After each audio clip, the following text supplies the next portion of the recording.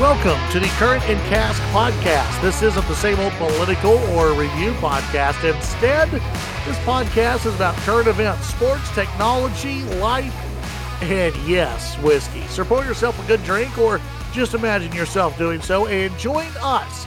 I'm Chad Hasty in Lubbock, and in Nashville, Tennessee, he's Matt Martin. And it's time for another episode of Current and Cask. Matt, how you doing, my friend? I'm doing very well. Yeah, how are things in Nashville, Tennessee? Well, they're good. We ordered more chicks for our chickens, so we're gonna be we're gonna be going from I think 11, 9 and 3 roosters, maybe 8 and 3 roosters, whatever it is we have. I can't keep track of all that, and I think we're gonna be adding 15 more females. So wow. 15. So we already have more eggs than we need. We're about to over double it. So does that mean we're going to sell like Current and Cask eggs? Maybe. Do you want to do that? Hey, I'm up for some seeing some cash come in this direction. Yeah, I think we could do that. I think so. I think we could set something up. Maybe we do something like that. I think that would help. Sure, of course. So you've got 11 chickens now. You're going to get 15 female chicks, right? And you're going to have eggs for days. That's basically what you're going to have. Our kids are so excited to have the little cheapy chicks running around. Really? Cheap. Yeah, because they can hold them, and they love to be held. Whereas when they get older, you try to grab a chicken and they run away, and they don't want to be held. That's true. They don't like that. That's true. So well, see, we don't have any chickens still. Like well, if you need chickens, yeah, you got chicks. It's a little bit far away, but we'll find a way to get you a couple. Yeah, sure. If nothing else, we can get you some eggs that we can incubate, and we'll see what happens. Maybe you'll have better luck than us. I don't know if we'll ever have chickens. Like I was told we were going to have chickens, but I don't know if we ever will have chickens. You know why, Chad? I think it's because y'all are chickens. It's more likely that we'll have a Chick-fil-A built out here than chickens. But, okay, let me ask you this. I don't know. Yeah. Do you have your donkey yet? No, we don't have a donkey. Oh. Yeah. Well, see, I thought you'd have the donkey first. I know we're running behind on a lot of things that we said we were gonna get. Like my wife is still she still wants to have bees. Oh yeah, everywhere. Yeah, you should get some bees. Yeah, so she wants to do the bees thing, and so I don't know when that's gonna happen. I gotta ask you this. Season. Yeah. Oh well, I can answer that because we've looked into bees. We're not there yet. Not quite, but yeah, like April or so is when I think they ship bees out. So if you're wanting to get some shipments or go pick some up and bring them back, I think it's about April, and then they do it I think again in May. But once you get in the really hot season, that's kind of over. Yeah, I mean, it really anytime, like for Lubbock, early spring, that means you can make that happen. Yeah, you know what that means for Lubbock. We've got about a 2-week window between. This feels pretty good outside, and oh my God, it's hot. Yeah, I mean, why is it so hot? It's not a bee problem. It's just whether you can pick them up and get them, and you know what I'm saying. I mean, it's just they have seasons and dates and stuff. We looked into it, and it's pretty complicated. Yeah, my wife has been looking into it. I think she's going to go to a bee class at some point. I don't know. I'm not sure what they call it, but I'm letting her handle all that because. As I've said before here on this podcast, I am not going to deal with the bees. Yeah, I don't believe you. I think you're going to end up being the only one dealing with bees. I'm not going to do. Either it's going to be just my wife, maybe her brother will get involved with the bees, or nobody will be involved with the bees, and we will just have stacks of honey all over the place. All right, we'll see what happens. Yeah, because again, I'm not going to get stung. And my wife tries to convince me that the bees won't sting you, which, okay, then why do you spray them? Why do you put on a nice little suit to go in there and steal their honey? Yeah. because they sting you. They do sting you. That's they why. don't. They really don't want you to steal their honey. You. They really don't want you to. So, so me, no, I'm going to stay away from it. I believe though, as you know, we have kittens. We just have like cats, herds of cats. Right, because they got to get that rats. Are popping up.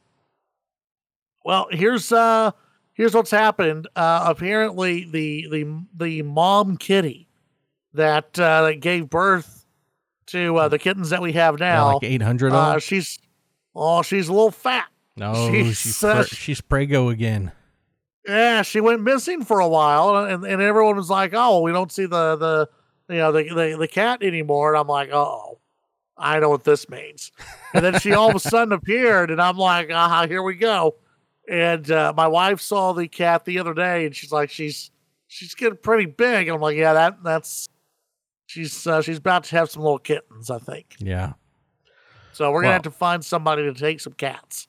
Well, it's not going to be us because my wife's highly allergic. But, yeah, but not us. I'm allergic to them too. But when they're running around outside, it's fine. You're okay. Mm-hmm. Mm-hmm. Yeah. As long as they don't get in the house, I'm fine. So do you want me to do, it's kind of like a little, just surprise segment I'm going to throw on you here. Okay. Some of the new bourbons that have popped up that are hard to find that I've seen come through the store in the last couple of weeks. Cause sometimes, we get bourbons in and they never make it to the storefront. I'm not going to tell you which ones did and which ones didn't. I'm just going to tell you what I've seen come through so that you can start looking for them. All right. So today, and I will say that these came in today, 1792 single barrel, 1792 barrel proof, and a 1792 12-year popped in. I've never even seen a 1792 12-year, but we only got 2 bottles of it, and we're a pretty big liquor store, so it's probably a hard one to find. But if you really like 1792, you might want to get your eyes out on that. Elijah Craig. Yeah, be on the lookout. Elijah Craig Barrel Proof came in a couple weeks ago, batch A124. The 24 stands for year 2024, and A, they do an A, B, and C each year. The A1 came out, and so right now is the time to be finding that if you're looking for it. And then the last one that I've seen, and we actually still have a few out on the shelf, they put them out for a lot of money.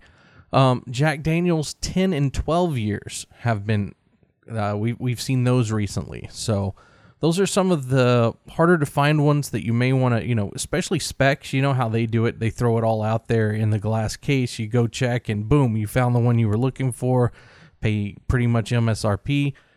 It's a great place to check, on a regular basis. Those may be some of the ones you're looking for. All right.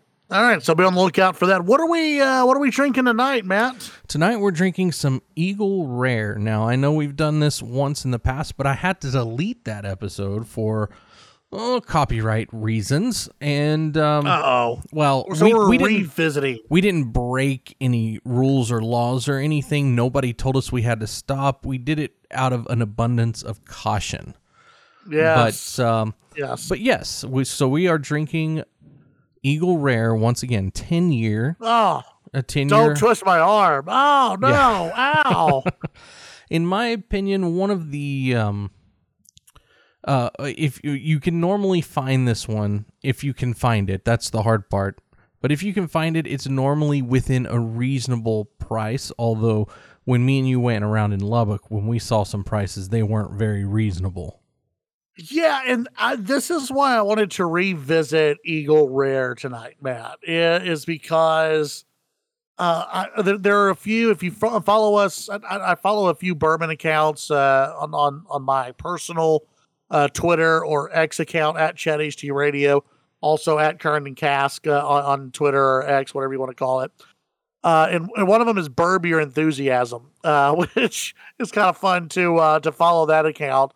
And that's someone who posts just a lot of pictures of prices that they find. And Eagle Rare, they've been tweeting out prices where I've seen it everywhere from $25 to $150. Wow. It was just crazy. Oh, just absolutely crazy. 25 is a fantastic price, but I think that's less than MSRP. That might even be less than cost. I think it was 25. It may have been may have been 30. It would not. It may have been 30. It would not blow my... Oh my goodness, Chad. So I just saw one. And okay. Let me tell you, this one came out. Okay, the release date was back in 2023. This one came out, and I've been looking for it because I've found it, and I have very, very much wanted to get my hands on one because it's one of the best whiskeys I've had that had a little bit of smoke, but also had the bourbon kind of flavors and everything. And I'm seeing that they put out a batch 3 that I haven't seen yet, which makes me a little unhappy. Buzzard Roost Cigar Rye. Now, this is my one that got away. It was on the shelf. I was going to buy it. Nobody seemed to be looking for it, so I let it sit there, and I went to go buy it, and they had sold it the day before. Oh. Been sitting on the shelf for months. Anyway, that's my one that got away, and I know it sounds weird, but I'm telling you, this thing was like a diamond in the rough. It was one I would have never bought, but I got a taste test of it, and I was like, I have to have it. Yeah. Sorry, that was a squirrel moment there. I've got some articles up. You sent me a whiskey article, and some other articles started kind of flying around in front of me, and it was like, oh my goodness, that's the one I've been looking for. You used to do that on the show a lot. I know, it happens. Sorry. Yeah, I would be talking about a big story, and then all of a sudden, squirrel. And Matt would find something that had nothing to do with the political stuff we were talking about. It would just be about whiskey or something. And but normally whiskey. Mm-hmm. And it was one of those where I thought you had a problem. I might have a problem. I don't know. By the way, the topic on Friday's edition of the show, the running topic, things that you collect. For you, it would, and we're going to get to this in a little bit in depth.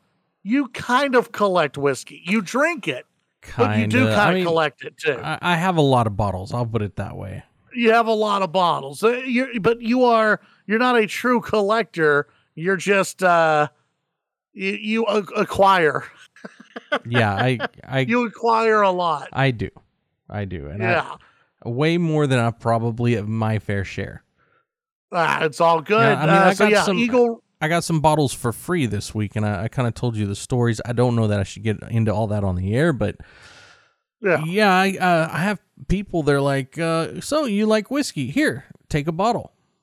Nothing wrong with that. I don't complain. We're drinking the Eagle Rare Bourbon 10-year, which again, you can usually, if it's supposed to be priced right around $30 or so. It's not crazy to see it at around $40.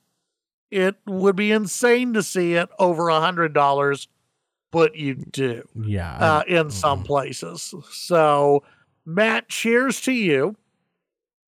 Cheers. Yeah. There we go. And cheers to you. And we will get to our revisiting of Eagle Rare. And is it worth it? Type of review. We'll get to that a little bit later on. Here on the podcast, we do combine the talk of whiskey with current events and sports and technology, everyday life. But I wanted to start off with a story because Matt gets on a soapbox sometimes when I bring this stuff up. The Wall Street Journal actually has a piece out. I think it came out today. Yes, it did.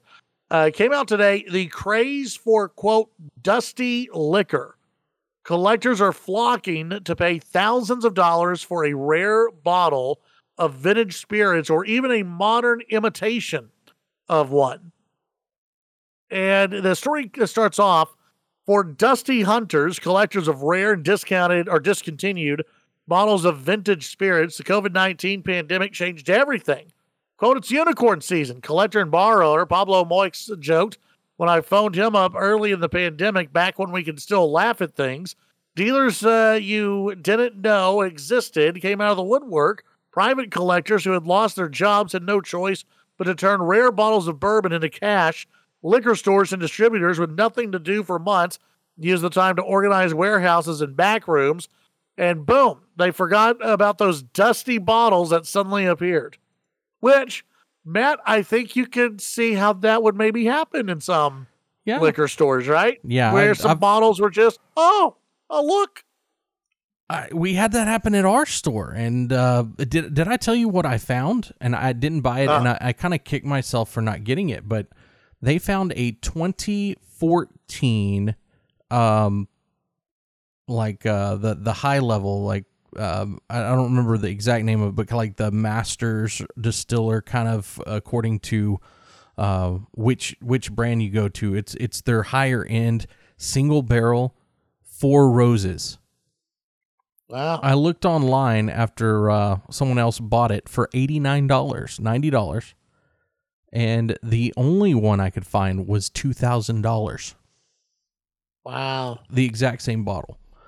And that's crazy. We had another one that was a 2017 Four Roses that I didn't even look up because I probably would have beat my head against the wall.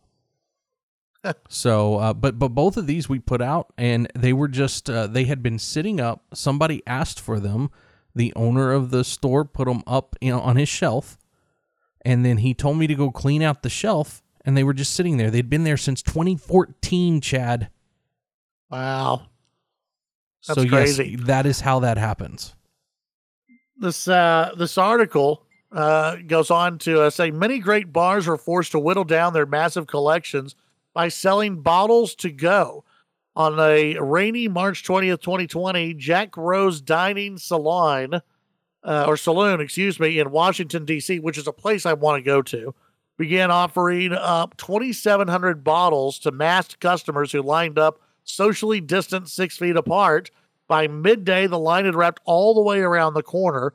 Despite the tragedy of the early days of COVID, people seemed to find comfort in taking their minds off of it by trying to score bottles of obscure Willett family estate or maybe a 15-year-old Japanese tribute export from Wild Turkey worth $2,500. The article goes on, and it talks about how everyone, it really kicked off during COVID, that everyone was buying and selling. And that's where the whiskey rush on some of the older stuff and some of the harder to find bottles really got going. Yeah. No. They said the Macallan cask strength they've seen at prices as high as $10,000. Yeah, there's some ridiculous numbers happening there. Yeah, but the people were selling it, and people were selling it at that price in order to keep working or keep keep food on the table. Yeah. Well, but it talks about how. And again, this is over at the Wall Street Journal. You can go and read it if you'd like to. But it just talks about the art of buying and selling, and people who are collecting and just have all of these expensive bottles at home. Yeah. Well, I'll tell you. So the problem that I have is a collector versus a drinker. I understand that a lot of drinkers want to have an extra bottle in case they run out, and they have to have that backup bottle. And I understand that there's people who, they buy it, but it's a special bottle and they want to hold on to it for a while. But someday they've got at least some longing to jump in there and find out what it tastes like. Yeah. But it drives me crazy that we have actual collectors that don't drink. It doesn't make sense to me. Yeah. I mean, sooner or later, and I hate to say this, but sooner or later, the bottom's going to fall out of the whiskey industry. And it's actually going to be one of the best things that can happen for those who drink whiskey, because it's not going to fall out for those who drink whiskey. It's going to fall out for those who are collecting it and hoping to make a return on an investment. Because people are going to stop paying ridiculous amounts of money. But we had a guy, and we have a guy that comes and buys stuff at our store, and he was showing me his collection, and I mean, jaw-dropping things from up to 10, 15, 20 years ago that he's been collecting, and he's been collecting hard-to-find Jack Daniel's stuff. He's got, I was telling you, he had Blood Oath, pretty much the whole collection, And he was showing me pictures of things that would make people drool. And he said that he's never going to touch a drop of it. In fact, he told me that he's going to die with every single one of those bottles sealed. And once he's dead, his kids can figure out what to do with them. But that they are his museum. He loves his bottles. He is not going to drink them. And I'm like, what the heck is the point? I don't get it. Yeah. Those things drive me nuts, Chad.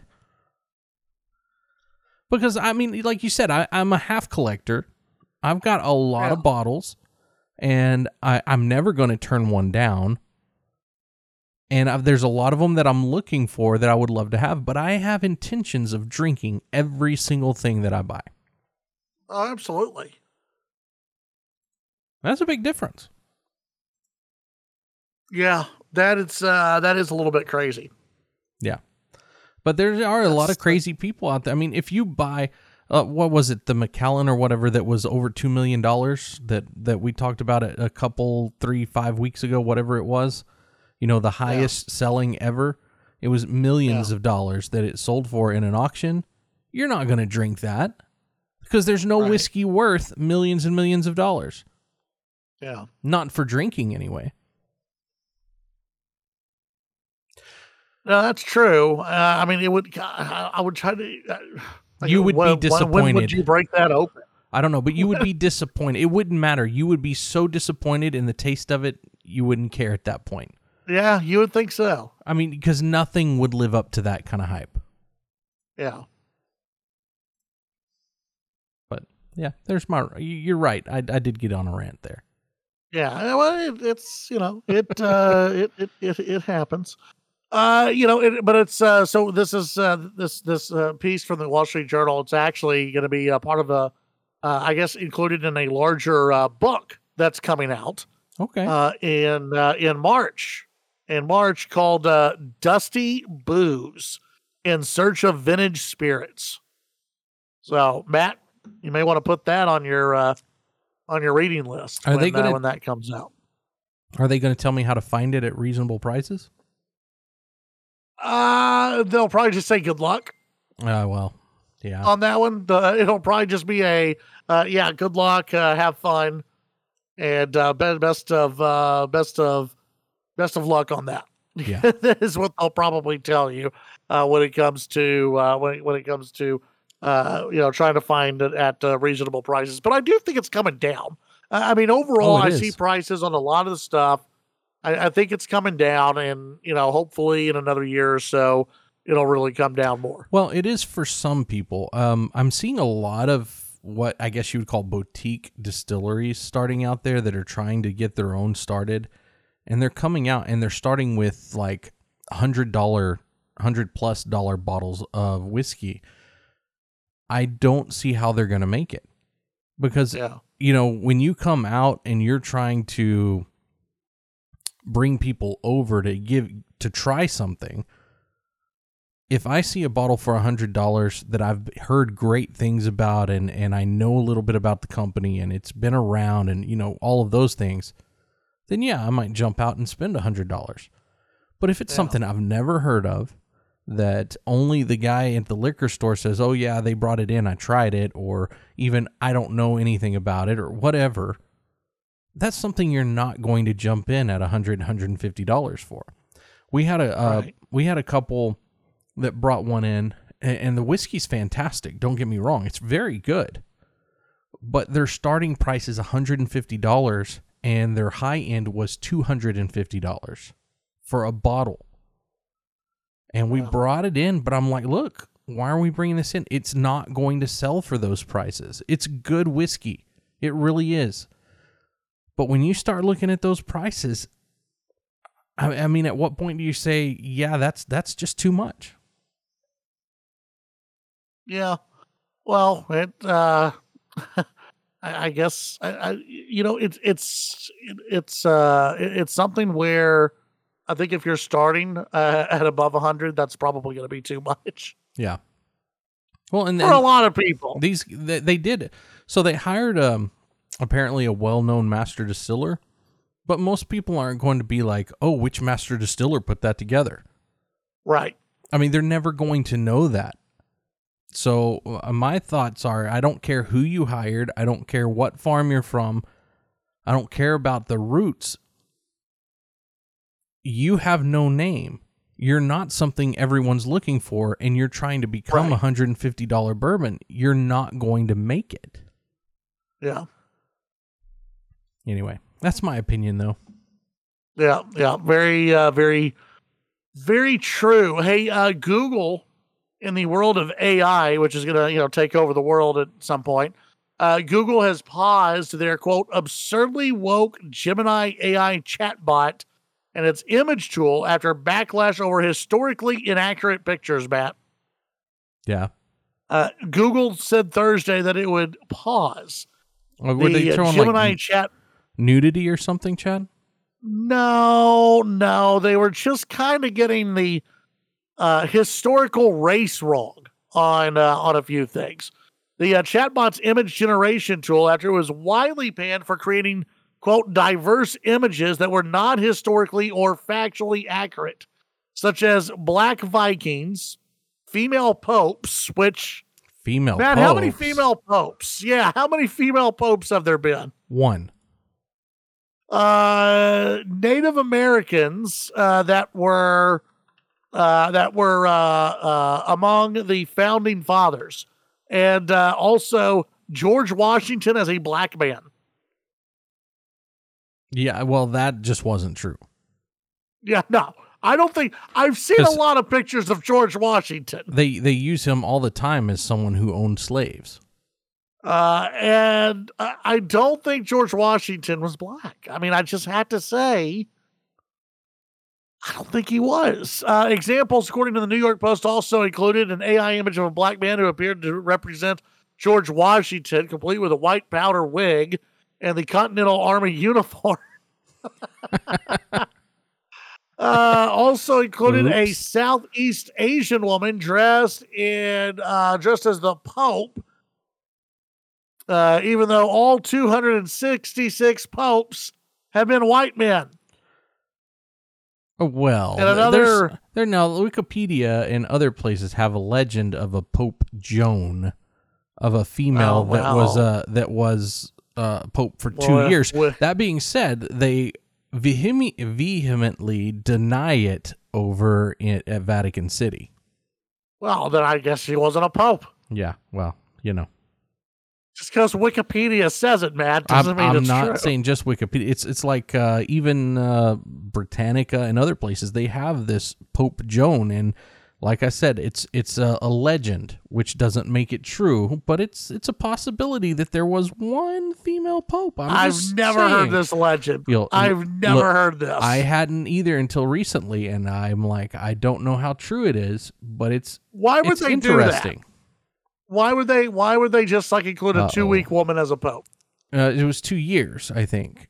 I think it was for 2 years, and according to legend, she reigned as pope for 2 years during the Middle Ages, and I guess they didn't know it was a female. I don't know. Wow, a trainee pope? Yeah, I think so. It says, no. I don't know. Boy.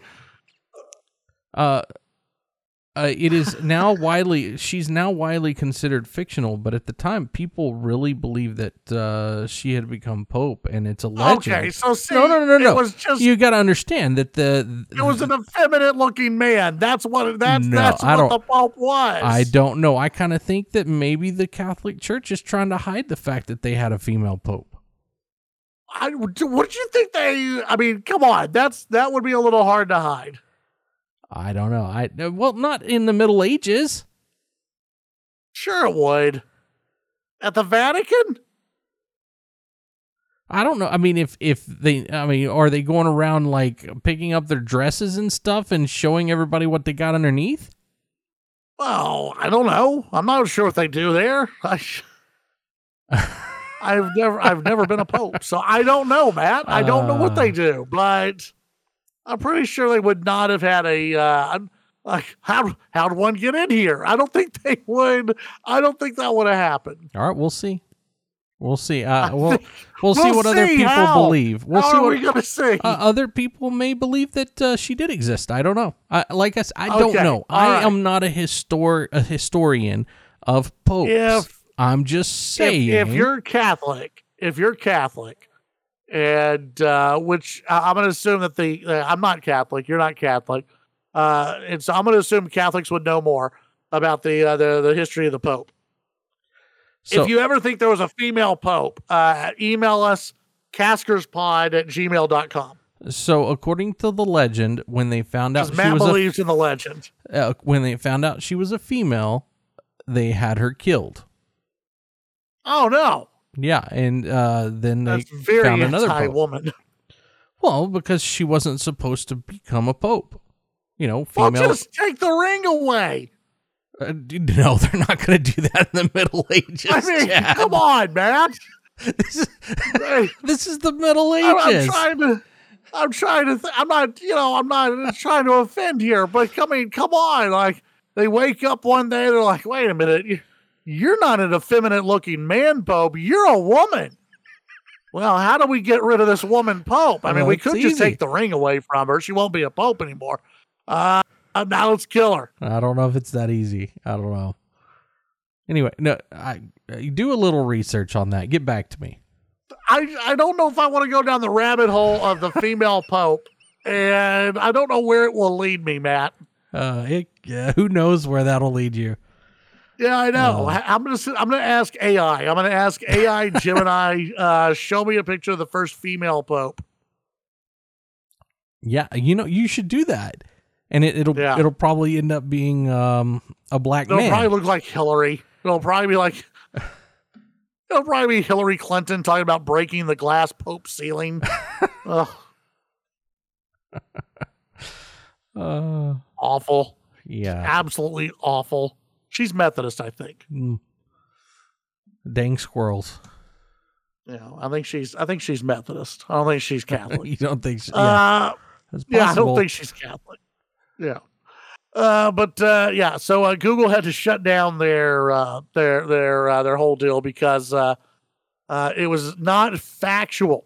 In another shocking example uncovered by The Verge, Gemini even generated diverse representations of Nazi-era German soldiers, including an Asian woman and a black man decked out in 1943 military garb. Now, Matt, again, I'd have to go back in the history books. And I've watched a lot of Hitler documentaries, but I don't remember black Nazis. Well, I'm trying to think. Now, there were black men on both sides of the Civil War, if I remember correctly, that fought. Well, some of them fought because they were forced to, but so it's possible, I guess. No, you're not going to have black Nazis, Matt. That wasn't allowed. That's what Google told me. That wasn't allowed back in Nazi Germany. Kind of went against that whole, white, blonde hair, blue-eyed type of German that they liked. Here's my problem. We're now talking about a computer program that people are using to write. Essentially, it's not just that one. You got ChatGPT and all the others, but this AI is what people are using to write history now and history papers for colleges and all that stuff. You're going to get to the point where they literally change history and have pictures of things that never happened. Here's the crazy part, okay? And I get into all, completely serious here. They're already doing it. Like, they're already changing movie characters and things that happen. There was a movie that was released on Netflix, and I can't remember the name of it exactly. But they changed I think it was the prosecutor. They changed the prosecutor's race and gender just so they can make the movie more diverse. Yeah, and Netflix is really bad about that. So is Disney lately. Yes, and South Park has made fun of it. But, I mean, so this is just a continuation of that. And this is why, for all those people out there who are going, well, why does it matter if we tear down statues? Why does it matter if we get rid of our history? because of this. You need to learn history. You need to learn about your history, our history as a nation, so that way people don't wake up one day and just go, oh, yeah, George Washington was a black woman. Yeah, I mean... Which is factually inaccurate, by the way. It is, yeah. Well, they may... But according to some on the left, entirely possible in 2024 that George Washington could be, considered a black woman. Yeah. I mean, it's at this point, who knows what people are going to believe in, let's say, even 100 years from now. Oh, well, 20 years from now. Well, I mean, you have to, like, I'm still going to be alive then. I will be able to tell, oh, that's BS. But you give it 100 years, nobody's going to be alive that was even taught real history anymore. And so they'll be looking back and they'll be completely confused by all the different accounts that they get. Yeah. No, you're right. You're right. It's going to be, and there's going to be a lot of problems because of it. There's going to be a lot. If you think it's bad now, there's probably going to be a lot of problems because of that. Because again, you forget your history, you relive your history, and it's going to be a bad thing. I mean, kids don't even write their own papers anymore. No, they don't. They don't. And again, we talked about. I know on last week's episode we talked a little bit about the Apple Vision Pro. Uh-huh. Okay, well, again, it's one of those that it's going to use AI. It's going to have so imagine, just everything. Someone's asking you a question, and while they're asking you the question, the AI is basically answering the question that someone's asking you. Yeah. Because now when you Google search something, it's an AI prompt that comes up and it answers you. So, in theory, if you have this Apple Vision Pro or whatever, in the future, and you're wearing glasses, in real time, someone will ask you a question. You'll see on your contact lens or on your glasses the answer popping up, and you're just going to go with it. Whether it's right or wrong, most people are going to go with it because, oh, well, it's AI. It can never be wrong. Right. But it's been wrong a lot. Yes, it has been. And so, but again, it's one of those where at some point in the future, it's probably going to be so good, the AI technology, that you're just going to go, okay, well, it can't be wrong. I'm just going to go with the answer that it gives me. Yeah. And then goodbye independent thinking, goodbye to all of that. It's just the answer is going to pop up right in front of you. Yeah. I can see it happening. Yeah. And then you're going to be giving the answers that Google wants you to give. And let's be honest, how many people are even going to care at that point because they're going to be too lazy to find out the truth? Yeah. Yeah, they'll be asking themselves through their own Apple Glass, wait, what's the answer to this? Let's see, half of college graduates are working jobs that don't use their degrees.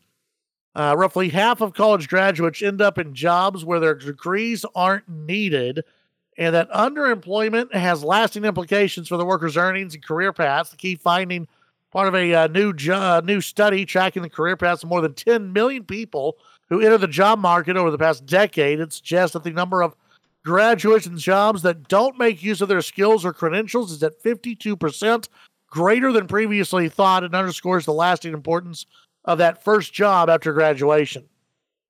Is it the first job after graduation, or can it sometimes be the fact that we shut everything down during COVID? Like, let's see what happened in the last decade, Matt, that people would have to change jobs and go with something that maybe wasn't on their exact career path.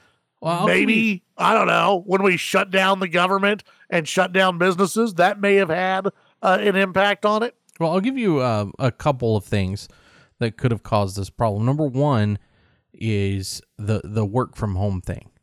I mean, if you have a skill and you're, do things with your hands, but you had to work from home, you're automatically out of a job, essentially.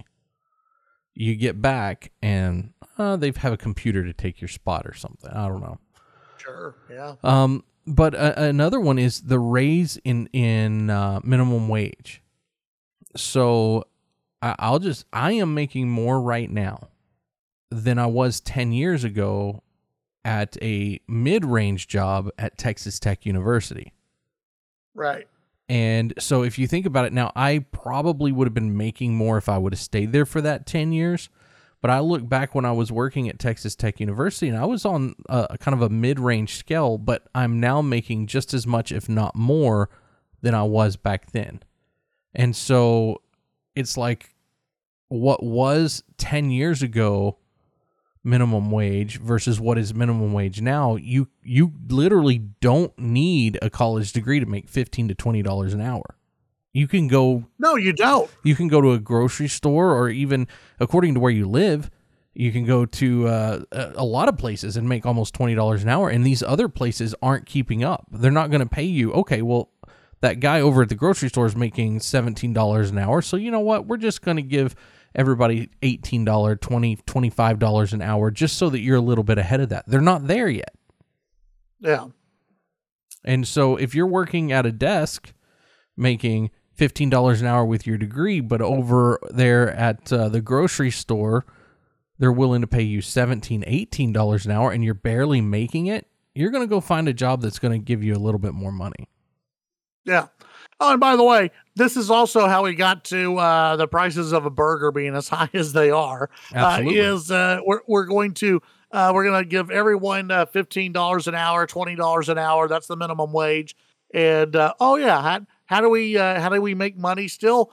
We just increased the menu prices to where it's astronomical now to go out and eat. What choice did they have? Right. No, I agree. You've got, I talked about this on the radio show Friday night. Joe Biden's going to come out and blame the corporations for greed, and restaurants for greed for not, for charging as much as they are charging, and shrinkflation and everything else. What choice did they have? They've got to make money. Well, if they want to stay in business and employ as many people as they do, it costs money.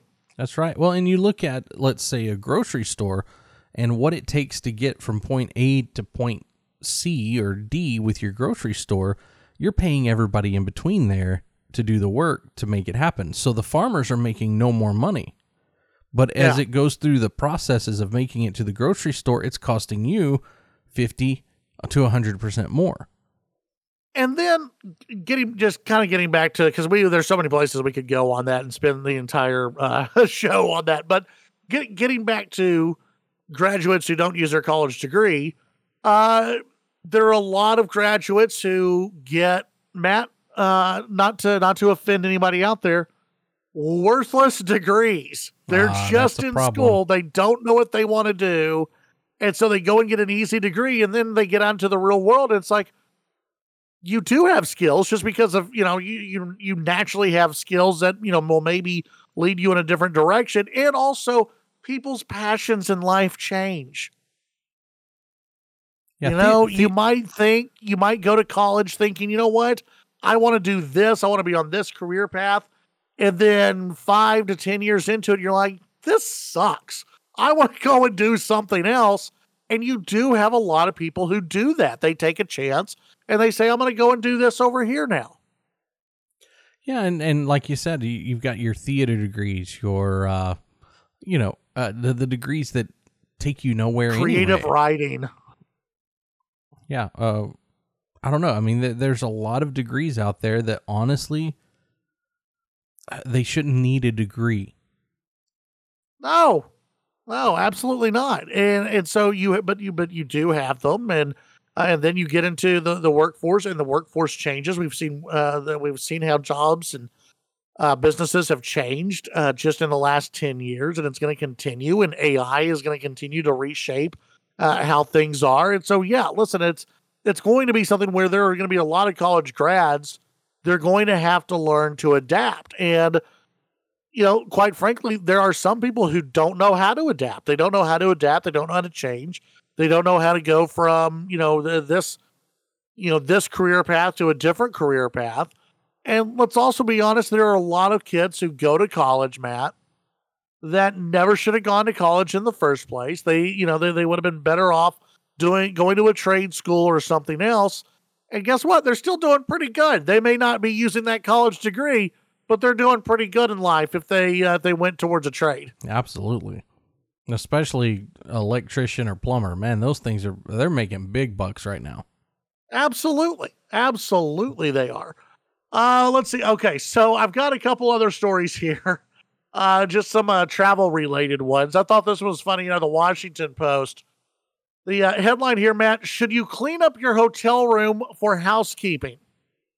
Making your bed doesn't help anyone, but a few other tasks can help make things easier for the overwhelmed cleaners. What do you think? Should you clean up the room, tidy it up before you leave? I always tidy it up, but it's for a different reason. It's because I don't want them going through my stuff and taking anything. And I've never had that happen, but there's always stories about it happening. So I don't leave stuff just hanging out. So I try to, now the bed I might leave undone, but everything else I kind of pick up and I try to leave it at least a little tidy because you're a house cleaner or a worker at a hotel and you go in to clean a room and the room is half clean anyway. You're going to take 5 seconds, make the bed, and do whatever little thing you have to do, switch out the towels or whatever, and move on to the next one. You don't have time to start digging through suitcases and doing all those things. But you leave a bunch of money out on the table, it's going to be a temptation. So, yeah. And they don't make very much money either. No. I mean, just to be honest. But that's why I recommend to kind of clean up after yourself. It has nothing to do with helping them out necessarily. It has everything to do with I don't want to tempt them with anything that I want to keep myself. Yeah. So they go through and they talk about this. They say that one of the big rules, put your used towels in the bathroom. Like stack them up, put them in a big lump there in the bathroom, and apparently the cleaners do like that when you do that. Okay, I mean I can see where that would make their life a little easier. Yeah, they say let's see, cleaning up your trash goes a long way. Research shows that cleaning up your trash is something that actually helps housekeepers. In 2021, academics at Spain's university timed each cleaning task and found that removing used and dirty items takes under a minute. That's around 5% of the average cleaning time, which is almost the same time as removing the linens. According to the same study, making a bed is the most labor-intensive task for housekeepers, taking 4 times as long as stripping off the sheets. The difference is that cleaning up trash is the only thing you can do to wipe off time for the cleaning crew while not inadvertently creating extra work. Well, and here's the other thing. If you're going to stay there for a while and you don't want fresh sheets every night, just put up the little sign that says do not disturb. Because, I mean, they say. I don't want brand new sheets every single night. Yeah, this is what they say for that. For some guest who admitted he's ridden with guilt from his days as a housekeeper, flipping the do not disturb sign isn't about dodging human action. Quote, it leaves them one less room to clean. But the tactic only really works if you're the type of guest who touches little more than the towels. Otherwise, letting the mess pile up for 3 days can quickly turn a quick tidy-up job into a Herculean task. During longer stays, they suggest having housekeeping come by twice for a quick refresh. Yeah, I don't care. I do the little sign for most of the time. I do too. I'm probably not. But it has, I mean, it's my personal space during that time that I'm living there. Yeah. And I don't like people going through my personal space. We had, now this is the first time it ever happened to us. When we went to Las Vegas, we put the do not disturb sign out. And, I mean, we weren't in Vegas that long before they did this, but after about 3 days, they had security knock on the door. Oh, they wanted to make sure you were still alive. Yeah, they did a wellness check on it. It was like security, and I mean like boom, boom, boom, boom, boom. Security, wellness check. We're like, yeah, we're fine. We're good. And I'm thinking about it. I'm like, number one, they know we're alive. They've got they've got cameras all over the place. So what I'm pretty sure is when we opened up the door, they did a quick little look. They did a little look-see to see if they could find anything kind of crazy going on. Yeah, after the Mirage gun incident Mandalay Bay. Was it Mandalay Bay? I thought it. Okay. Yeah. Okay. Yeah. That's where it happened. So I'm thinking when we opened, because I kind of watched their eyes a little bit, and they were looking. They were doing the little shifty eye. Because again, I mean, they know you are just they've got cameras all over the place. Suspicious. That's true. I am. But but I've never had anybody knock on the door before, and I've stayed places longer that I've kept a little sign out that say "Do not disturb." Las Vegas, they're a little more. They're a little on edge. They want to know what's going on everywhere. Even before the shooting there at Las Vegas, they would be a little more. They want to know what everybody's doing at all times. They want you out there spending the money. I mean, the whole point of you being there is they want you spending money. Yeah, but they know. They know that we were alive and we were well. Again, they've got cameras everywhere. They've got. You can't tell me they don't have facial recognition. They know. They know who's walking in and walking out of the rooms. If Macy's has facial recognition, Las Vegas has facial recognition. And again, by the way, they know when you walk in and walk out of your room. They the door key. They know whenever that's swiped. So they know if you're leaving or not going in. All of that is logged. When any hotel, by the way, they know if you're coming in and out of your room because they have sensors on the doors, and all of that technology routes back to their system. Yeah, I went down the rabbit hole on that a long time ago, where they know exactly where you are all the time. They know how many times you're walking in and out of your room. And, for police and investigators, that a lot of that really comes in handy if they ever have to do any type of investigation. I'm okay with that. What really freaks me out, though, is these Airbnbs that people find cameras in.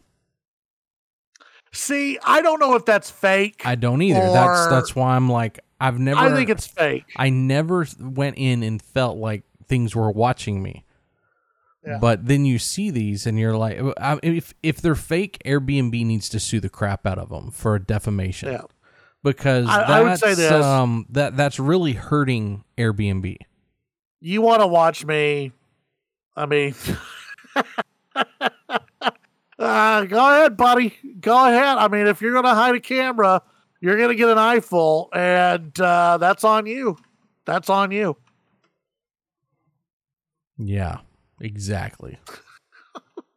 Matt, we're quickly coming upon about 50 minutes, 52 minutes or so into the podcast. We've been having fun here on Current and Cask today. This has been a great episode.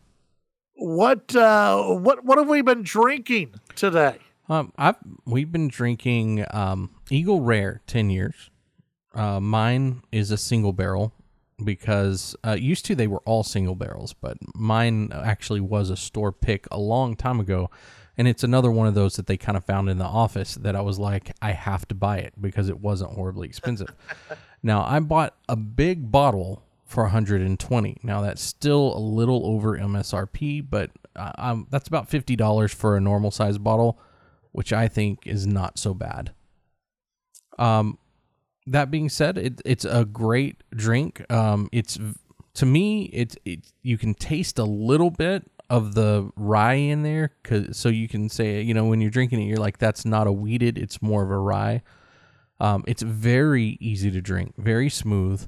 It comes in, if I remember correctly, I don't have the bottle in front of me, but I think it comes in at 90 proof, which is 45%.